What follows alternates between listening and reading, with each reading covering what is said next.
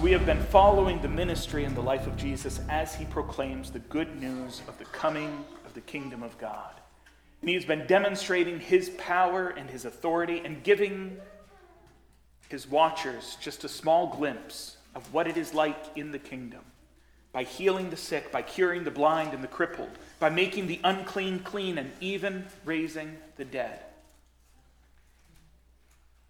And in watching him do all of these things, people are responding in different ways. There are some who are just rejecting him outright. There are some who are embracing him. But even those who embrace him are not 100% sure of what it is that they're embracing. They're going with him. They're following him. They're just a little unclear on where it is that they're following him to. And we're going to see another example of that this morning. I'm going to pick up in Luke chapter 8, starting in verse 22.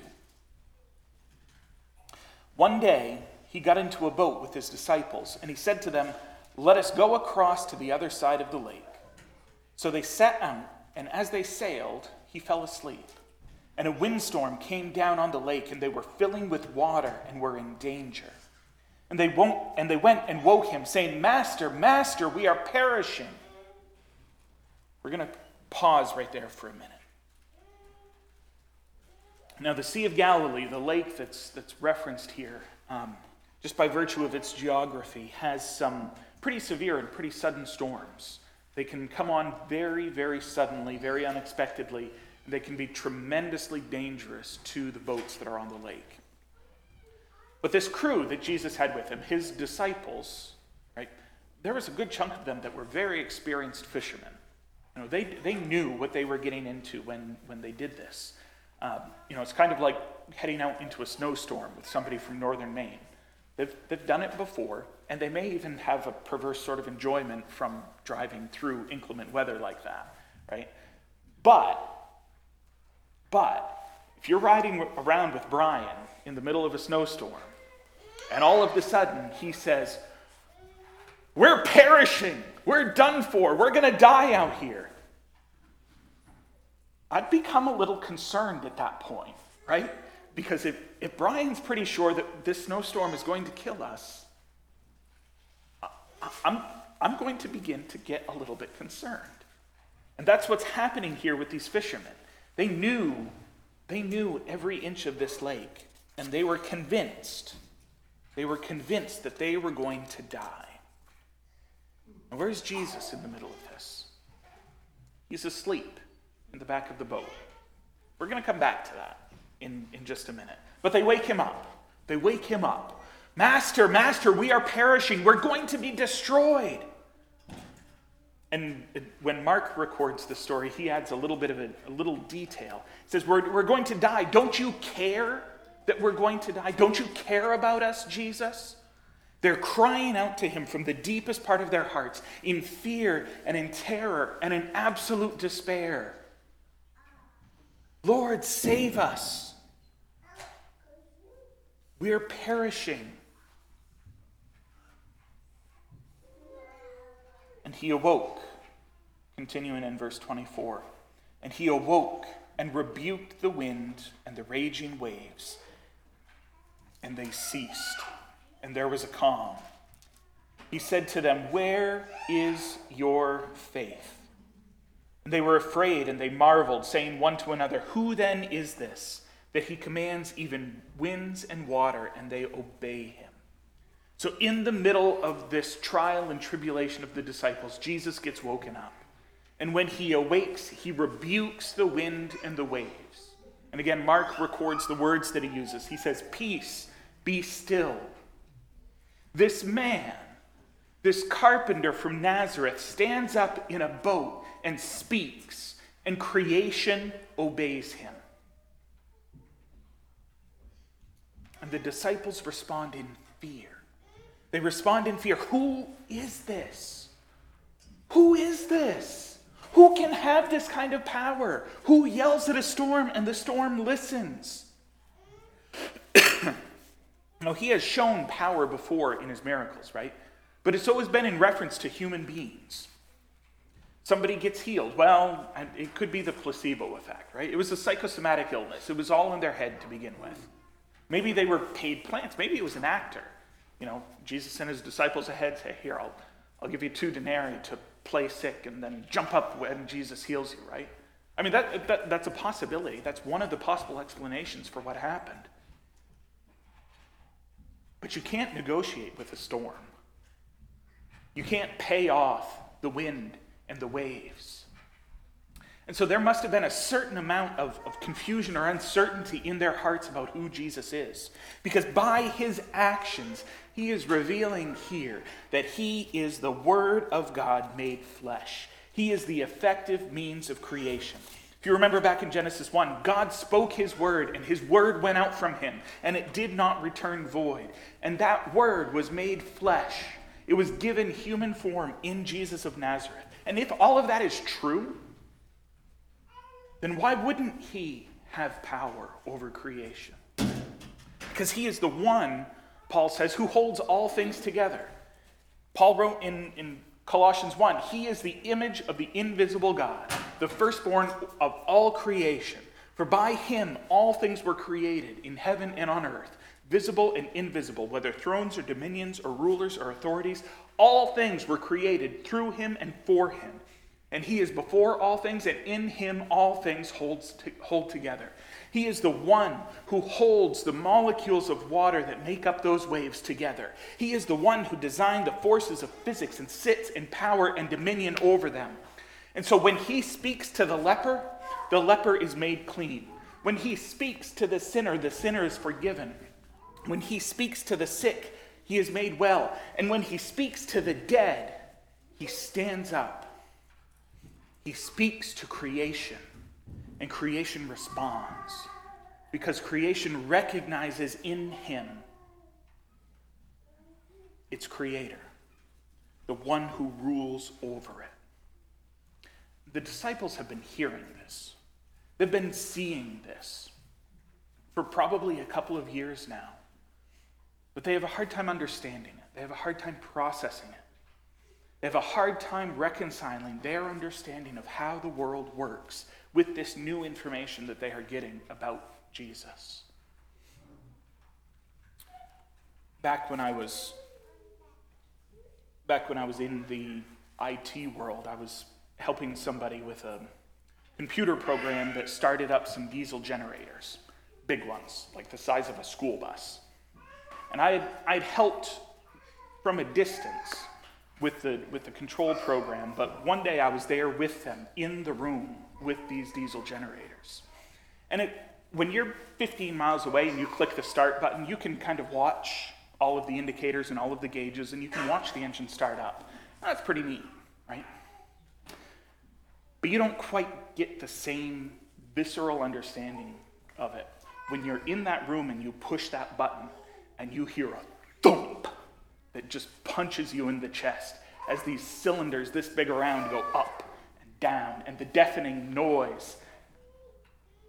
Because it feels like a video game before, but now you're feeling it, you're seeing it, you're tasting it, you're hearing it. This is real life. See, I knew before in a theoretical sort of way what that experience was like, but now it's actually happening, and it's a little disconcerting. Sometimes. It's a little confusing. You don't really know what you're seeing, what's happening.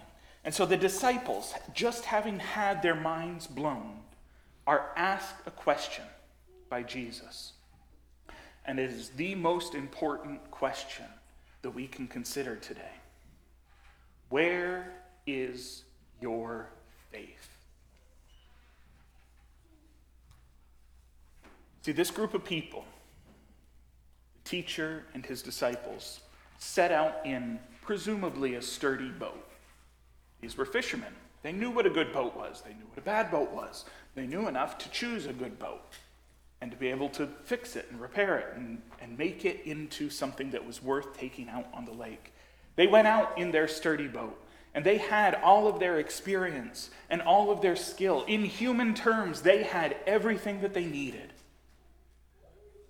And there was a reasonable expectation here that things would go smoothly. But what they found out on the lake is that the things that they thought that they could depend on, their boat, their skills, their experience, those things that they thought that they could depend on weren't enough. They were depending on what they brought to the table to get them through.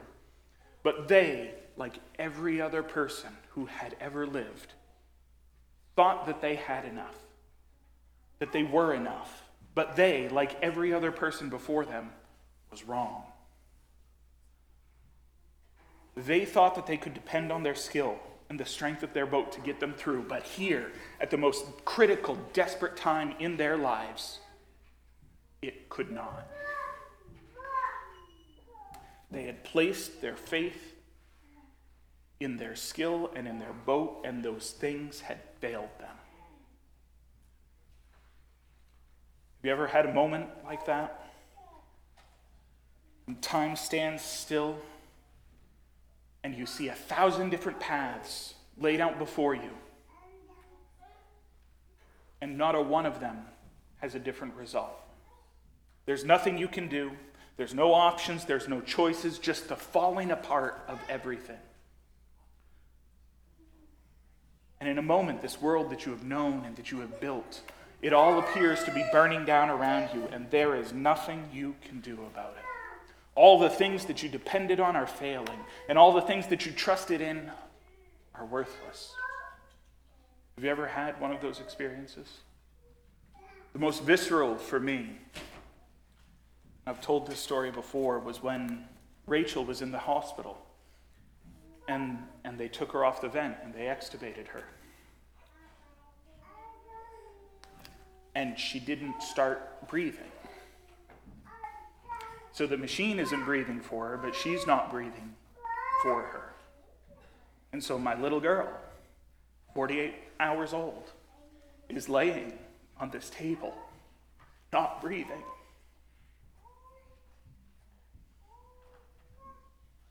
And I'm sure that it was a matter of 4 or 5 seconds. But every single second that went by, every single time that clock ticked, it was like my whole life was beginning and ending all at once. Why isn't she breathing? And I could have written millions of dollars in checks. I could have showered people with cash. I could have given up everything that I owned, everything that I hoped for, and it wouldn't have made a bit of difference. It wouldn't have made that little girl breathe. But there was one person in that boat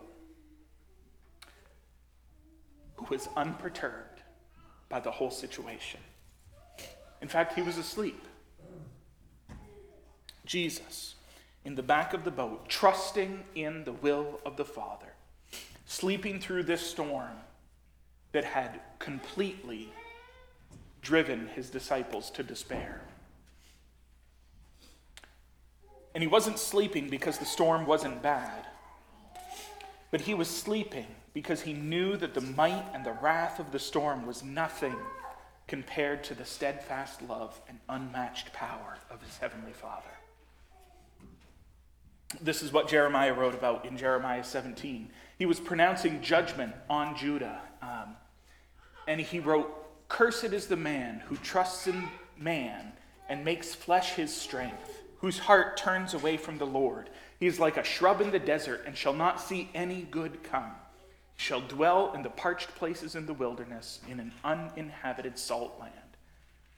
And he continues, "Blessed is the man who trusts in the Lord, whose trust is the Lord. He is like a tree planted by water that sends out its roots by the stream and does not fear when heat comes, for its leaves remain green, and is not anxious in the year of drought, for it does not cease to bear fruit." So there's 2 things Jeremiah says that you can trust in. You can trust in man, you can trust in the flesh, you can trust in your strength. This is what the disciples were doing at this point, right? They were trusting in their own strength. They were trusting in their possessions in this boat. And Jeremiah says people who do that are like a shrub in the desert. They may grow for a time, but it's going to be a hard existence until it shrivels up and dies. Or, he says, you can trust in the Lord. You can be a tree that is planted by the water, where the heat and the drought don't really bother it. Even in the distress that was going to kill the shrub in the desert, that tree continues to flourish and to prosper because it is watered by that stream. The disciples here, they were like that shrub in the desert. And when the thing that they were trusting in failed, they were lost. They were done. The careful balance that had sustained them up to that point was disrupted, and they knew it. They said, we're going to die. We're being destroyed. But Jesus, in contrast, was not worried, because his hope was not in the boat. His hope was not in their ability as sailors, but his hope was in his heavenly Father. So where is your faith? There have been some spectacular failures to answer that question well recorded in the Bible. Times and circumstances where people place their faith in something other than God. We see the very first one in Genesis 3. Right, where Adam and Eve placed their faith in their ability to make good choices for themselves over what God had told them to do. We see that in Saul, right, where he had the kingdom taken away from him because he had faith in the might of his military and his timing and his plans, rather than God's timing and what he was doing. And he offered those unauthorized sacrifices. We see that same failure in Solomon, where he placed his hope and his faith in the pleasures of this world rather than in obedience to God.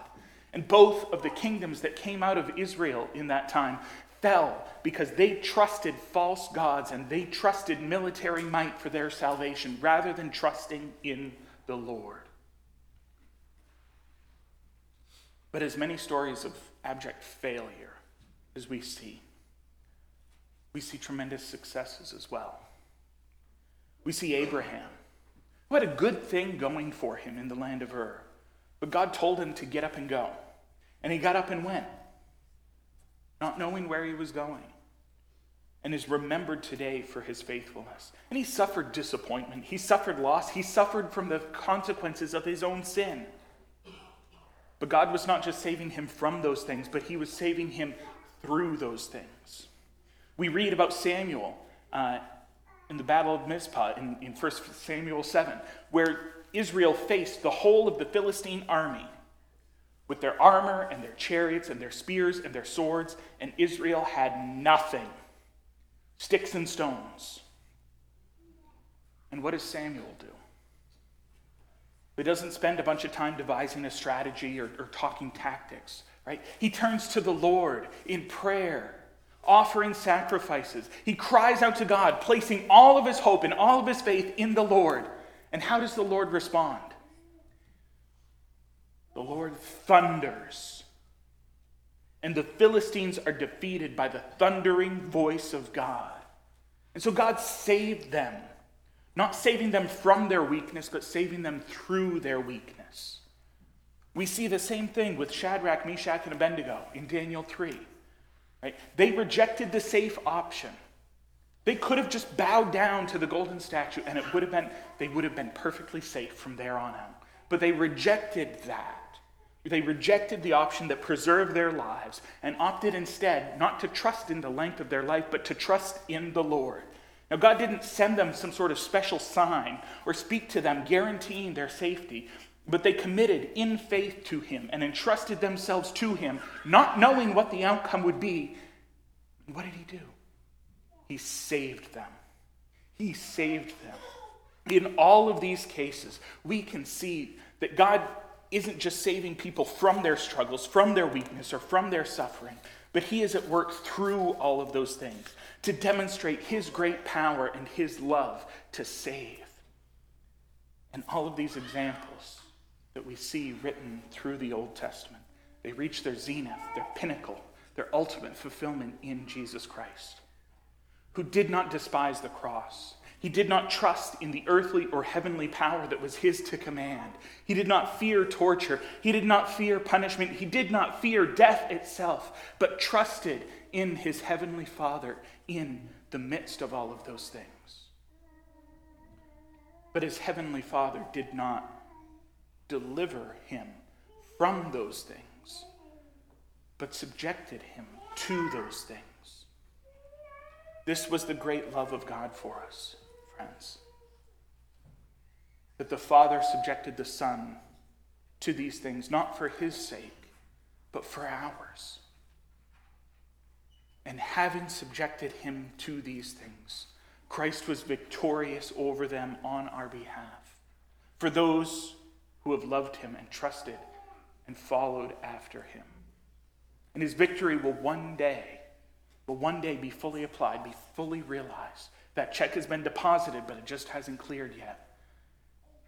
And when he returns and judges all mankind, rendering the just verdict of an everlasting death to those who remain trusting in their sins, and announcing the forgiveness of those who have loved and embraced the salvation that he accomplished on the cross. When that happens, we will know and experience life. Eternal life, unending life, life without the consequences of sin, no pain, no suffering, no death. Not only will those things not exist, but all of their effects will be undone and healed, and every tear dried, to the glory of God the Father. And friends, if this is true, if God is for us, then who can be against us? If God the Father, the creator of the universe, sent his only begotten and dearly loved Son to pay the ransom demanded by our sins, and promises to be working in us through the Holy Spirit, to be preparing us for the eternal weight of glory, then who can be against us? That's what that beautiful passage in Romans 8 is teaching us. Who shall separate us from the love of Christ? Shall tribulation, or distress, or persecution, or famine, or nakedness, or danger, or sword? As it is written, for your sake we are being killed all day long. We are regarded as sheep to be slaughtered. No, in all these things, we are more than conquerors through him who loved us. For I am sure that neither death nor life, nor angels, nor rulers, nor things present, nor things to come, nor powers, nor height, nor depth, nor anything else in all creation will be able to separate us from the love of God in Christ Jesus our Lord. So even if we endure tribulation or distress or persecution, even if it says we are slaughtered like sheep all day long, there is nothing that will be able to separate us from the love of God in Christ Jesus our Lord. So if we suffer, does that mean that we have been removed from the love of God? Absolutely not, Paul says. If we hunger, does that mean that we have been removed from the love of God? Never. If we die, does that mean that we have been removed from the love of God? No. No. Because if our faith is in him and his steadfast love for us, then there is nothing that will be able to separate us from that love. So if we are in a boat on the Lake of Galilee that is being sunk in a storm, does that change or reduce or nullify the promises of God? Not one bit. You want to know why? Jesus said in verse 22, "Let us go across to the other side of the lake." Jesus said we're going to the other side of the lake. Jesus said we are going to the other side of the lake. So the storm comes up and it's raging around you. Where are you going? We're going to the other side of the lake. If your boat sinks, where is Jesus going? Well, Jesus is going to the other side of the lake. The man can walk on water. The man commands creation. He's going to the other side of the lake. And he said, you're going with him. And so your boat sinks. Where are you going? You're going to the other side of the lake. If you die in that lake, where did Jesus say you were going? He said, we're going to the other side of the lake. And do you think that your death is going to nullify that? That he's going to say, oh, well, I was going to take him to the other side of the lake, but he's dead, and I can't do anything. No, he stands in power over death itself.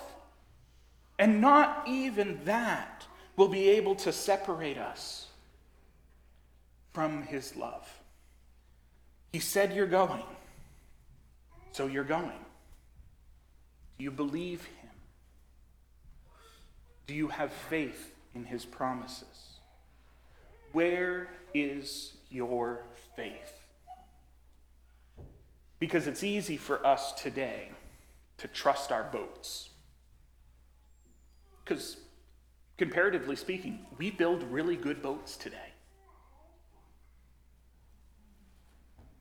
We can trust in the boat of our country, right? For 250 years, the boat of our country has sustained us through some pretty tough storms. But there is coming a day when the storm will come that will claim the boat of the United States of America, and that boat will sink. Where is your faith? We can build solid careers, investing thousands of hours in building them up, advancing in title, advancing in skill, maybe not even in one job, but certainly getting yourself to the point where you wouldn't be unemployed for 10 minutes if you wanted a job. That is a good, solid, sturdy boat that will bear you through some tremendous storms. But there will come a day, there will come a storm that will sink your career out from underneath you. Where is your faith? Is your faith in your self-sufficiency? Right? I don't need to depend on anyone. I got things under control. Grow my own food, fix my own things, save up money, live frugally. No, I don't need to depend on the world because the world's falling apart and it's not dependable. If you take that attitude, you can build a pretty solid boat that will carry you through a lot. But it will sink in an instant when the right storm hits. You can build the boat of your family. You can depend upon that boat, right? We stick together. We help each other. We're all in this together, and we can get through anything. But the storms of this life have a way of pulling families apart. You can depend on the boat of your life itself. But if our hope and our trust is wrapped up in our hearts continuing to beat and in our lungs continuing to breathe, then we will be disappointed. That boat will sink. Because if Jesus doesn't come back first, then every single one of us will die. We don't know where, or how, or when, but the boat of your life will one day sink. If your faith is in any of these things, if your faith is in your country, if your faith is in your career, in your self-sufficiency, in your ability to maintain life itself, if you are trusting these things for your safety and security and provision, then one day you will discover that that boat is sinking underneath your feet. Where is your faith? The world around us calls us to depend on these things, to build stronger boats.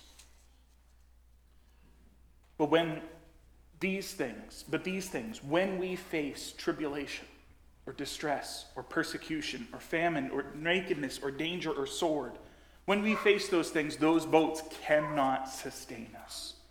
They sink. When these boats face the storm of death, they sink.